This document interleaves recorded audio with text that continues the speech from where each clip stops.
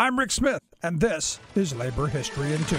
On this day in labor history, the year was 1909. That was the day the National Association for the Advancement of Colored People was founded. During the early years of the 20th century, the NAACP developed legal strategies to challenge anti-black violence and segregation. W.E.B. Du Bois, Ida B. Wells, Archibald Grimke, and Florence Kelley were just a few of the white and black intellectuals and activists who founded the organization. They sensed the urgency for a civil rights organization in the wake of the 1908 race riot in Springfield, Illinois. They hoped to combat the rapid growth of lynchings and Jim Crow statutes. Membership ballooned to almost 90,000 in less than 10 years, with more than 50 branches nationwide. These leaders opposed the gradualism of Booker T. Washington and fought to convince whites of the need for racial equality. The NAACP investigated lynchings and targeted voter disenfranchisement and segregation through a series of lawsuits. They established a legal defense fund that organized support for the Scottsboro Boys and similar cases.